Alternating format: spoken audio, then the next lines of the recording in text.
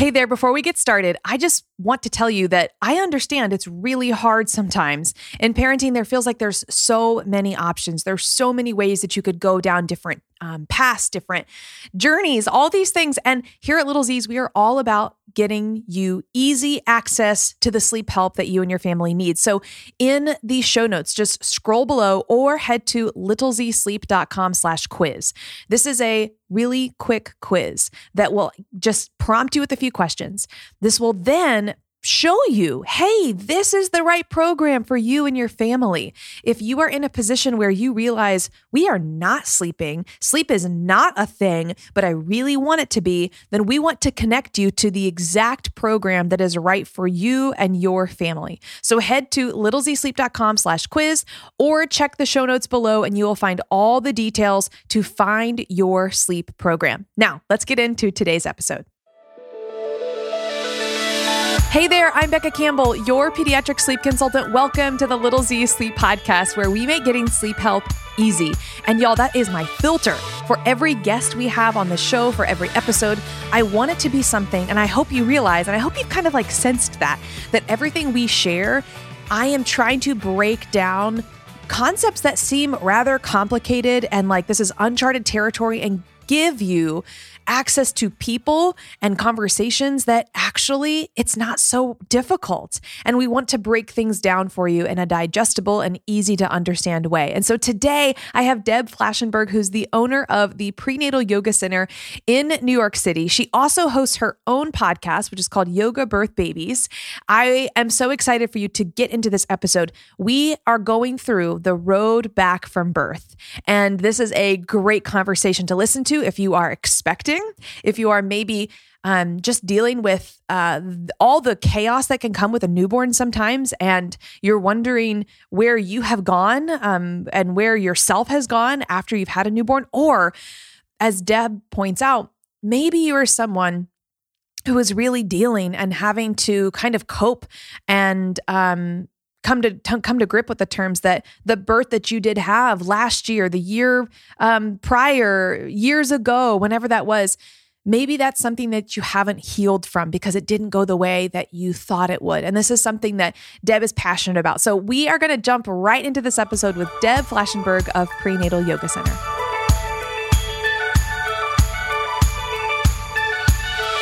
Guys, I'm really, really excited to have our guest here today. She's Deb of Prenatal Yoga Center, and I am eager to jump into the conversation, but I want to hear more about you and what you do, Deb. So first of all, welcome. So glad you're here. Thank you. I'm so excited to speak with you. I had such a good time having you on my podcast, which is coming out very soon. All right. So what do? I have many hats that I wear, including mother, which is why I'm hiding in my bedroom with my kids. So I started Prenatal Yoga Center almost 20 years ago now that I kind of think about that, well before I had kids and well before I was really a birth and postpartum advocate. And since then, I have taken on so many roles. I still have my studio in New York City. We're online, but I'm also, well, I haven't done this in a while, but I was a labor support doula for about 11 years. I am a Lamaze teacher. I'm still teaching childbirth education. And through this work, I've become a huge support, an advocate for autonomy during birth and respect during postpartum. I really greatly appreciate that because I've told this story a little bit on my podcast, but some listeners, it's been some time, but my oldest is almost 7. And 7 years ago, Instagram was not really like a thing. Oh, yeah. And I did not know, obviously it's what I do now because I didn't know, but I had no autonomy and like, which also seems silly because I was 2014, like that sounds modern. Like you should know things, but I didn't know. I didn't know how to say yes or no. I didn't know like education about things. I was young. I just kind of like, oh, I'm having a baby. Let's have a baby. And I'm passionate about what you just said because I was lacking it. And it's like, I want everybody to know more about their birth experience. And so I'm just like, yes, when you said that, absolutely. It's actually something that I hadn't known was a problem until I started attending births. I didn't realize that people weren't really given choices and things weren't really explained. I yeah, until I started going and seeing what was happening in the hospitals. And then also postpartum, which is such a huge shift. So during pregnancy, so much focus is on the pregnant person. And then all of a sudden they have their baby and they're almost kind of left behind. And the focus is now on the baby. And again, until I saw that going into births and supporting people, I didn't know that was happening. I think a lot of this happens kind of behind closed doors. And until you're kind of jumping into it, either as a support person, advocate, or you're going through it yourself, some of these things you're just not going to know. And how would you know unless someone actually shared it with you? Oh, absolutely. And I'm grateful for the resources that I feel like now are flooding into the world and people are aware of it and sharing about it and talking about it. I'm grateful for that. By the way, also I keep muting myself. And I'm just going to keep this in the recording because there's construction going on. I'm like, be quiet. I'm trying to talk to Deb. But anyways, so, all right. So our topic that we're going to really dig into today, a couple of weeks ago after my interview with you, I was like, I got to have you on. Send me a list of things that you would like to talk about. So I took all of the topics that you suggested and I popped them over as a poll inside of our Sleep Society membership.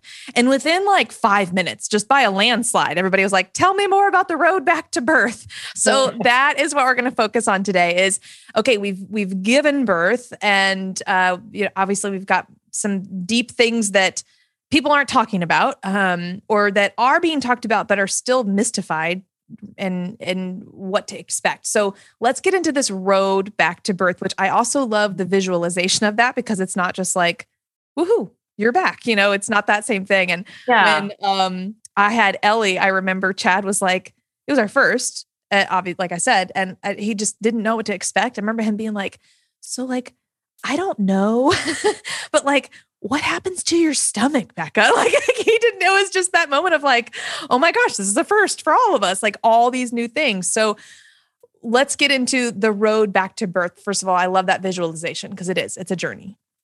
Yeah, that belly, that postpartum belly, it's like a deflated balloon and not even that deflated. It's like if you ever had a birth ball and you're trying to get the air out, but it's really hard. And it's not the hard birth ball that you once had, but it's kind of this floppy ball that's kind of a ball, but not really flat.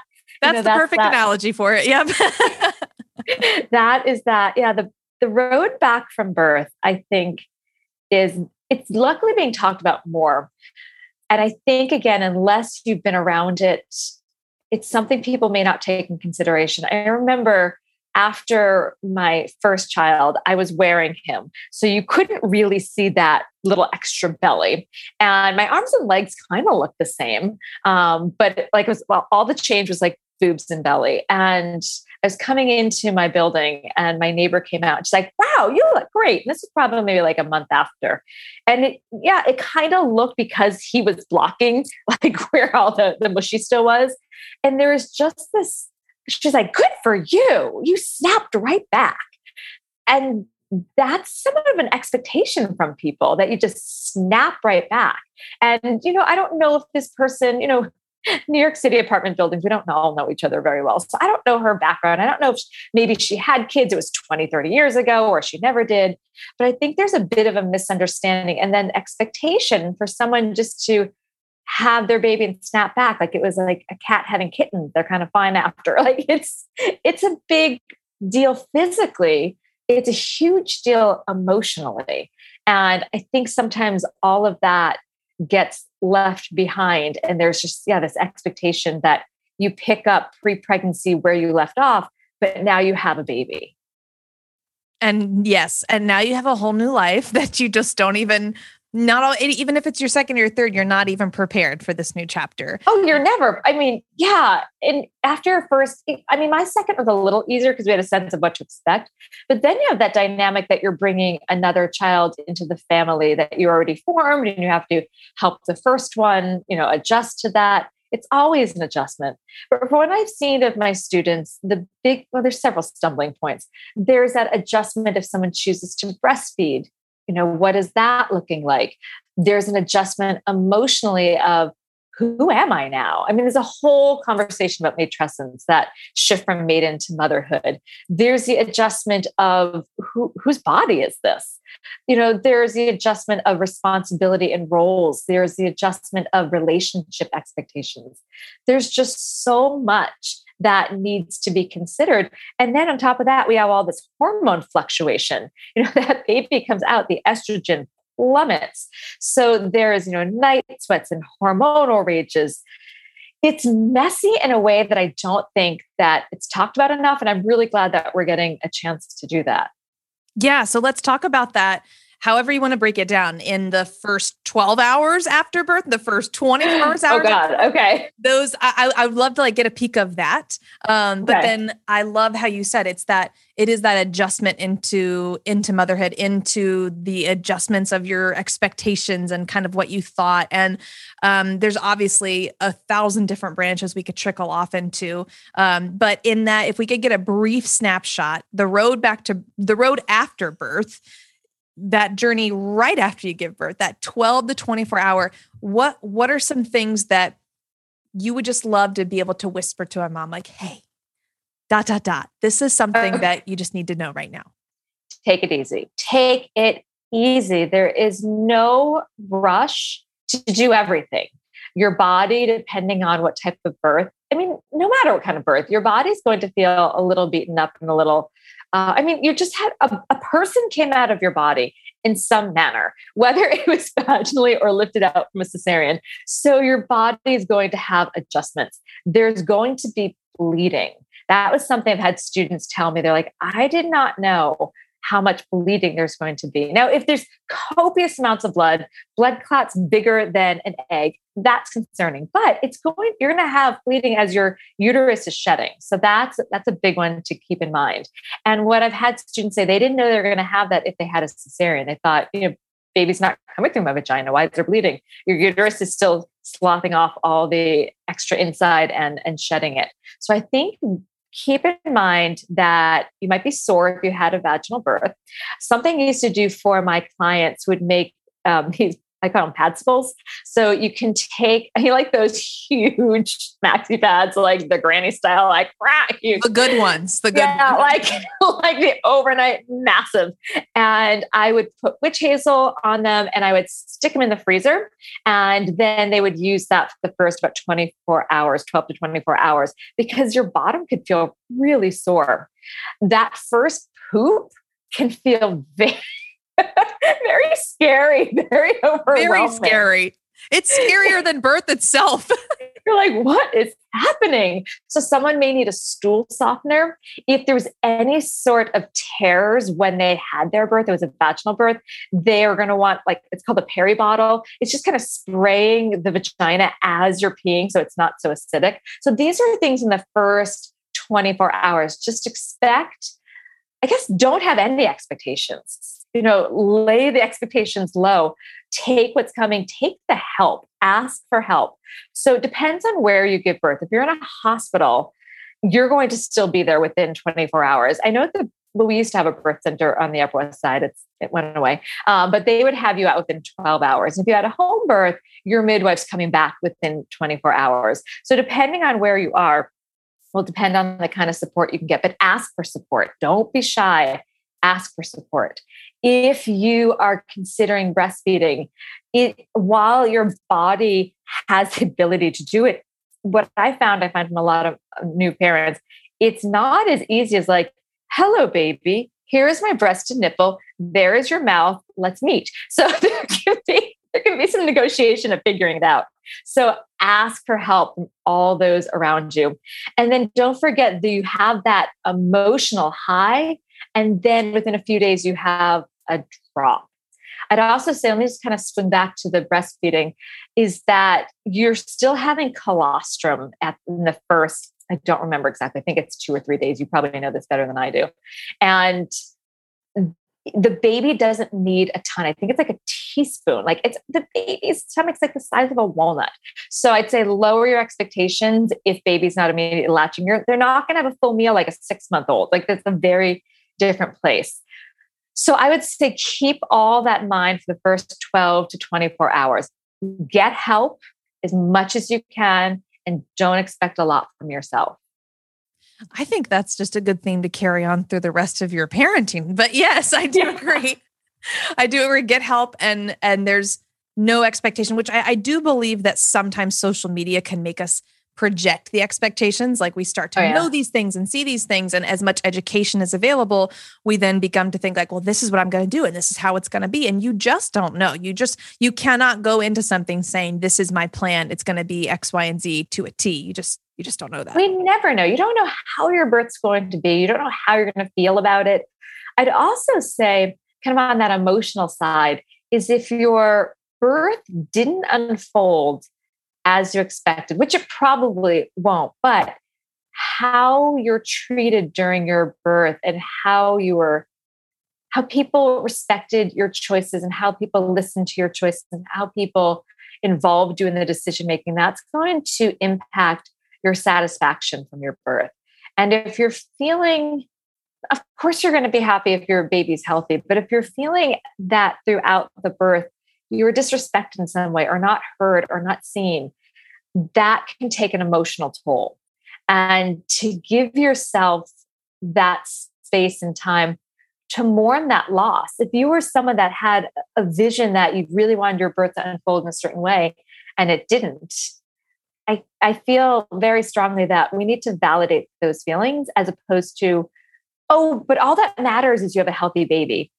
Yes, of course, but that shouldn't be the bar. Like that's not really respecting the experience into the birth process and then the path out. If all we are considering is how's that baby, we might have lost our voice. We might have felt belittled. We might have felt traumatized. You might have felt that your body was no longer yours to make choices of. And that can really, if that is not given a chance to process and discuss, that could lead to a lot of self-hatred. What's wrong with my body? I failed. I didn't do it right. And that could really lead someone into depression. And we already know that the statistics for postpartum depression are insane. From some people I hear it's 1 in 5. I have someone else from the Motherhood Center said that's just what's reported. She really thinks it's closer to 1 in 3. These are huge numbers. These are upsetting numbers. So I'd say give people the space and hold that space for the new parent to process their birth without trying to shift it out. Don't try to change their mind of how it was. And it is a process. I know exactly what you're talking about because I'm still processing 5 years later with Hattie. I did not know it at the time with my oldest that I had a natural birth. I signed up for the epidural, but it didn't work. But I didn't know that because it was my first time. So I just kept thinking, well, this sucks. Like, this is painful. And I got the meds. Like, what? I just did not know. And then with Hattie, with my youngest, I was like, well, you know what? I did it the first time, so I can do it now. But I wasn't quite prepared mentally for things. And the nurse told me, oh, honey, you don't have to be brave. That's what she told me. Oh, yeah. I bet she meant well, but that feels like a bit of a slap. And it was about 1:30 in the morning. So I was tired, but I was amped up because I knew it was time. But at the same, like I just was not no one was in there but me and the nurse. And so it was that time where like I could have been advocated for, all these things could have been done. And I think about it now, 5 years later, and I think about how I'm the only one who knows, who was in our room that felt the way that I did. But it took a little while for me to talk about that because I was like, well, I guess I wasn't brave. Was I brave? Or was I not? Said to you, look how brave you are. Right. And look at that would have done. Right.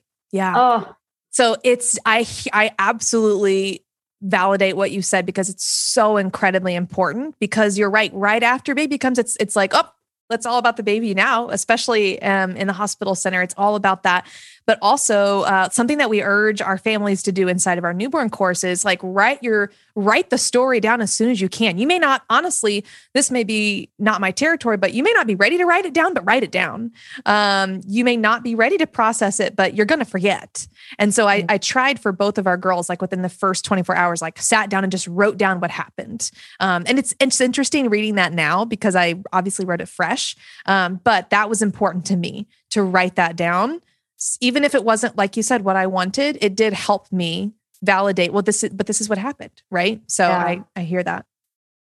Yeah. So I'm always about finding the support you need. I also think as people are preparing for postpartum, to have a resource list of therapists, of support groups, of lactation consultants, everyone that you think may be able to help. And then to also have, if someone is partnered, have them have a sense of what to look for if like signs and symptoms of postpartum depression, because the person themselves, the new parent that just birthed, may not know, they're kind of in the middle of that tornado, and they may not even get a sense of what's happening around them.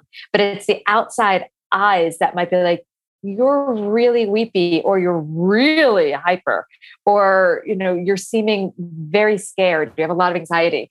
And so for them to have, or you're not eating, or whatever it is, for them to have a sense and a list to look at to support that new parent that might just not be aware. I had that with a friend. It was my second, her first, and our kids came around the same time. And I'd known her for a long time. And I was watching her, and she was she would come over. Our kids were, this was like super young, and we're kind of breastfeeding together. And I'd known her enough to see like an OCD pattern starting, and just to see her hypervigilance about keeping track of everything. And I finally reached out to her husband, who had, again, this was their first. So he thought like, maybe this is normal parenthood. And I said, like, I'm a little concerned. And she finally did seek some help, and that really changed things. But to have some outside eyes that may be able to just offer some support that, again, the new parent may not know what's happening. Yeah, absolutely. I'd love to talk about the element, because this is I feel like your specialty. I'd love to talk about the element of movement in the road after birth. Right. And it's funny because in my head, I don't want to say this, but I don't know why the theme of like the road back from birth, but you're not going backwards, you're going forwards. Like it's not the road back, it's back the road after birth. And I think movement plays a huge role in that. So I'd love to hear, because I know you're giddy about this. So let's talk about I know, element. I'm such a dork. I love movement. All right. So the biggest thing I'd say is be patient about how and when to move. I was not, and I would say it was to my detriment. When you're starting to move, you're not going back like full bang. At least I would suggest, take it easy. It's like, like your baby doesn't come out riding a scooter. Like it's it's like first like a little meatloaf, and then it finds its way. So your body needs to readjust. If your pelvic floor and abs don't feel supportive and you go at things gangbuster, you're going to actually cause more detriment to your body. So if we think about the pelvic floor, really that whole base of support, if that is not finding support, and I'm one of those that say, just because you had a baby doesn't mean you have to immediately Kegel it up. A lot of bodies come out of birth actually with tighter pelvic floors, because the muscles can kind of seize up. If you had a cesarean, we have scar tissue. So your pelvic floor, just because you had a baby, doesn't mean you have to just Kegel. You want to try to figure out, does it need tone? Does it need relaxation? And then once we can figure out what's happening to the pelvic floor, then start to add things in. But if your pelvic floor is feeling really vulnerable and not supportive, start slow. Find out again, do you need tone? Do you need support? And then slowly build that back up. Same thing with the abdominals. I get a little irritated about this because I had a student come in the other day, and she's like, my care provider said I should just keep doing sit-ups. And I'm like, yeah. And so we checked her, and she has diastasis. She has a pretty deep diastasis. So for those that are new to that world, diastasis, when you have your rectus abdominals, your six pack, and then you have this connected tissue down the center, the linea alba. It's when it's lost its integrity. It's when either it's like you try to exert abdominal force that it kind of domes out or loafs out, or sometimes it kind of sinks in like the Grand Canyon. If we don't have that integrity, and now we're trying to do things like crunches or any sort of load bearing, and it's pooching out, that's going to compromise really the whole support system. And that may never get better if you keep pushing against that connective tissue. So some people can still look 3, 4, 5 months pregnant years down the line if that's never been corrected or if they kept pushing at that even further. So when it comes to your road back from birth, like out from that labyrinth in, be slow and mindful. Check in with yourself. How am I feeling? How are my abdominals looking? Not like flat 6-pack, but like what's happening there? What's happening in my pelvic floor? Do I feel vulnerable? Am I having leakage? Am I feeling really tight? Is it painful? And then we have to also look at that whole upper body that tends to cave in. Think just having a baby. That upper back is so caved in. You're so tired. If you're breastfeeding, those breasts tend to get so heavy. You're looking at your baby, you're wearing your baby. So in class, we try to combat that with a lot of back strengthening, upper back, lower back, middle back, chest opening, finding some support of the glutes, finding support of the hamstrings. So we're looking at the whole body from top to bottom and slowly trying to rebuild support while trying to find some release. A lot of times people think, oh, I should just stretch. But we actually need to re-strengthen. We lose a lot of strength pregnant because the abdominal muscles have to stretch. They can't keep that same tone. So yeah, I love helping people rediscover their postpartum body. And it's hard. You know, our egos, I speak from personal experience, it's hard. Where we left off pre-pregnancy is not where we're showing up again. So yeah, a lot of people can be like, but what happened to my practice? What happened to my abs? It can be kind of a sad time.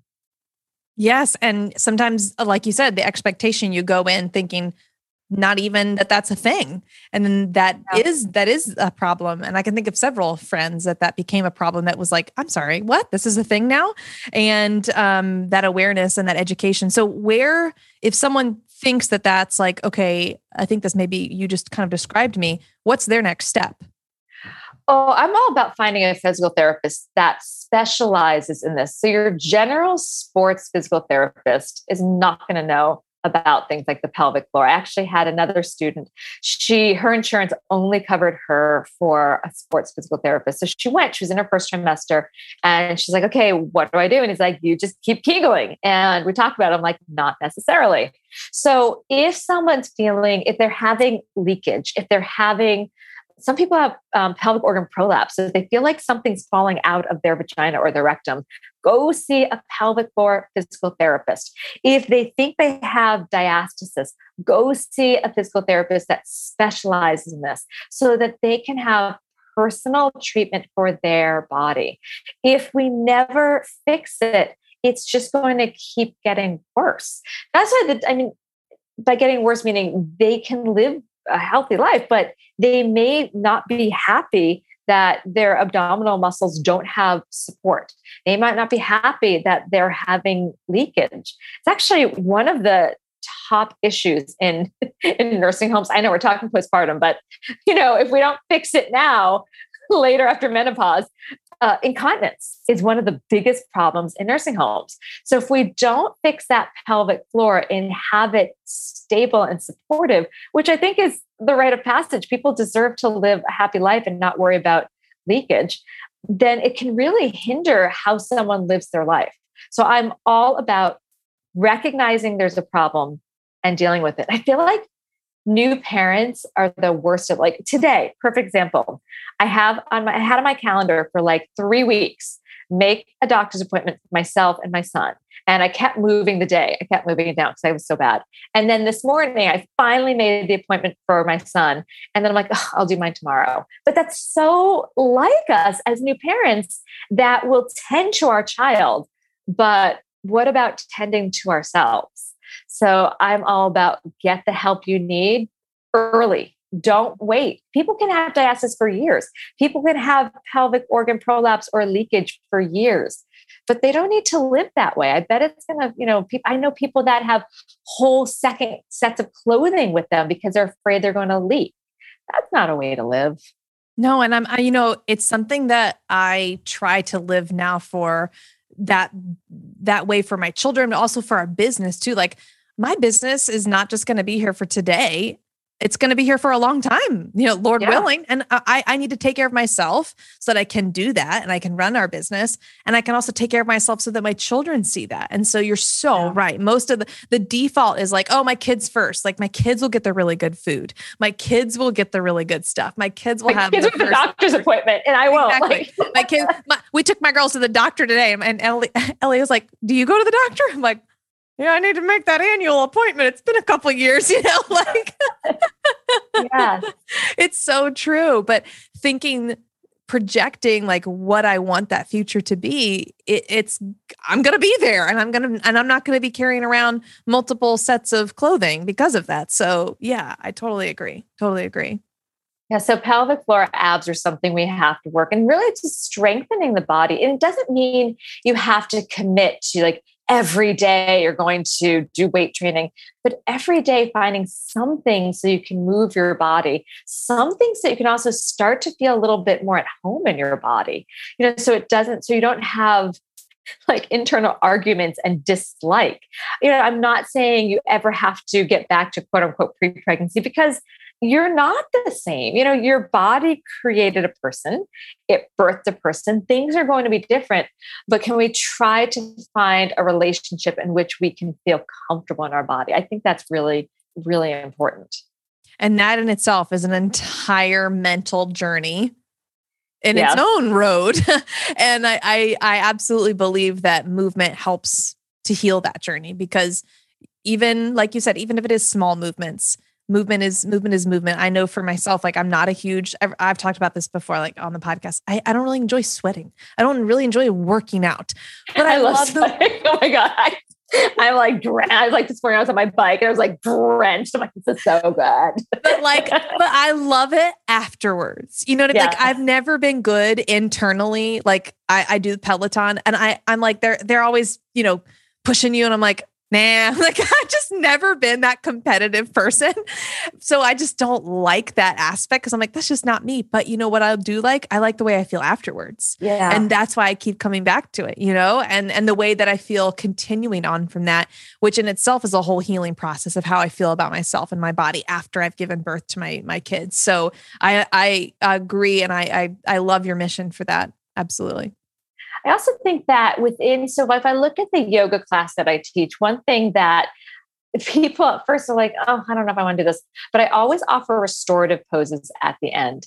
And I kind of get why they say that. So I've been studying a system called Iyengar for years, and like 15 years.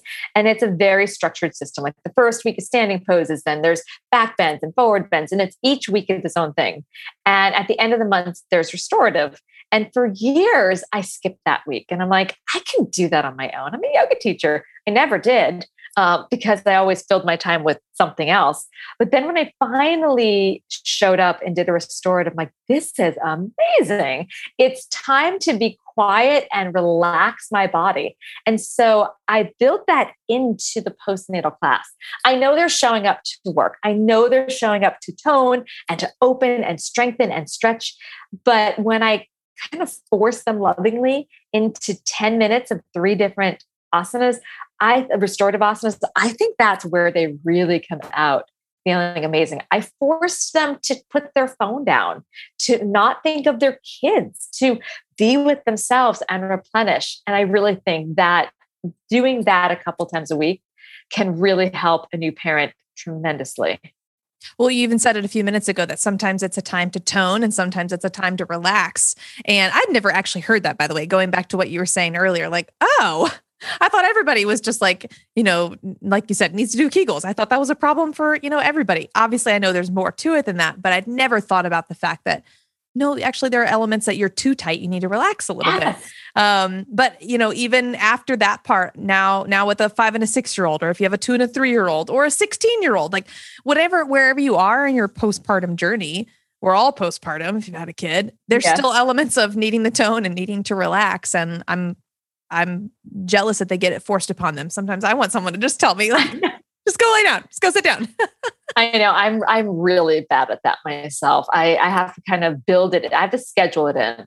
I have to really actually, which sounds crazy. Well, how do you do that practically? Yeah. What do you do? I schedule it in. I really do. So I wake up before my family. I wake up at 5:32 to be exact. I don't know why that feels good to me on my phone. I get it. Actually, I do. And I go downstairs and I have a little ritual. I make a pot of coffee. I have a huge thing of water I try to go through the day. So I set that up. And then I go into my basement and I jump on my bike. I have a Peloton as well. So I do my Peloton. And after that, I typically do about 20 minutes of weights. And then after that, because I give myself an hour, because I do a half an hour of ride, 20 minutes of weights. And then I'll do some restorative poses just to chill and relax. And I have to do those. Like, first of all, it just helps me cool down, but it just takes, when we're doing something so active, like a ride, and I'm the crazy person on the bike. So like, I'm the opposite of you. I'm like looking at my numbers. I'm like, oh, I get past that person. I hide it all. I'm like, I don't want to look at it. Yeah. I'm like staring. I'm like, do we think it? Like, I'm the crazy person. So I need to get my nervous system out of that adrenaline and drop it back into that rest and restore. And then I can be present for my family after. But I really need that time to kind of shed and release. It just helps me kind of step into my day. I love that. And I know so many are going to resonate with that as well, because obviously in our sleep world, like, it's really important that your child sleeps so that you have time to do that you're not waking up all throughout the night. And then when your alarm goes off at 5:32, you're like, whatever, I've been up all night. I just need to keep sleeping, because you get to have that time, that space for you. And you deserve to have that time, that space for you. And that's what's going to serve your body and yourself best. So I could not agree more. Yeah. And it really, I think when a parent can take care of their needs, they're going to have more to give to those that need them. I think when we're depleted as parents, especially, you know all about the sleep, when we're really depleted that way, it's so hard to show up for ourselves and for our kids. There's only so much we have. So I think honoring our mind and our body and this experience postpartum is going to help us help our children. They need us. And if we just are a shell of ourselves because we haven't taken the time to support ourselves after this huge transition, it's going to, I think, we don't have a solid foundation to grow, to support the family. So I think we really need to step back and take care of ourselves, which goes back to what we talked about in the first 12 to 24 hours. Get as much help as you can. Ask for help. Take care of yourself so that you can keep moving forward. I'm going to do a pop question on you. So fill in the blank for me. Okay. All right. So fill in the blank. The road after birth is bumpy. That's great. It's so true. It is. It's bumpy. The road in and out. So for years, I was studying this methodology called birthing from within, and they talk about this labyrinth, not a maze, but like a labyrinth. So you wind your way in, and you have the baby, but then you have to wind your way back out. It's still a huge transition process coming out, and it's bumpy on the way in. It's bumpy on the way out. It's not, and it's not storybook. And I think that we hear too much of that. We expect that too much from ourselves and from others. Absolutely. And I could not agree more that labyrinth of in and out continues to get bumpier. It's never something that is like, oh, now it's perfectly smooth and you're, check, you're done. It's like that. No one's life is like that, but that's what makes it so wonderful, right? Is that we don't know what's going to happen next, and it's not storybook. So, okay, tell us all the things. Where can we find you if we are in New York? Where can we find you online? Where can we find you on Peloton? Tell us everything. Oh God. All right. So my studio is called Prenatal Yoga Center, and I'm very unoriginal because all my tags are Prenatal Yoga Center, except my Peloton. So you can find me on Instagram, Prenatal Yoga Center, Facebook, Prenatal Yoga Center, online, our website's Prenatal Yoga Center. So we had a really interesting transition, as many did. At the start of the pandemic, we pivoted online within a day. I saw it coming. I knew what to do. We pivoted online. And during these last, I don't know, has it been like 16 months, something insane like that, we have grown our community by over a third of our clientele are now outside of New York City. So we've committed to staying online. So we've got live stream, we've got hybrid classes. So people anywhere. And it's awesome because we really do have people from anywhere, from different countries. I think it's so cool taking classes. You can take it live, you can take a re-release. We have people now, we just started opening the studio back in May. So we're also in the studio. And then I also teach teacher training. So that anyone in your community is a yoga teacher and they're getting excited by all this information about pre and postnatal, I do a very intensive pre and postnatal teacher training. But I also have a smaller course for those yoga teachers that are a little freaked out by the pregnant person or the new parent. They're like, I don't know what to do with you. I don't want to hurt you. So I've got a prenatal course called Who's Afraid of the Pregnant Yogi. And I have, I know, I still laugh at that. That's actually my little take on Who's Afraid of Virginia Woolf, because I was a theater major. And then I have another small course called Teaching the Postnatal Student.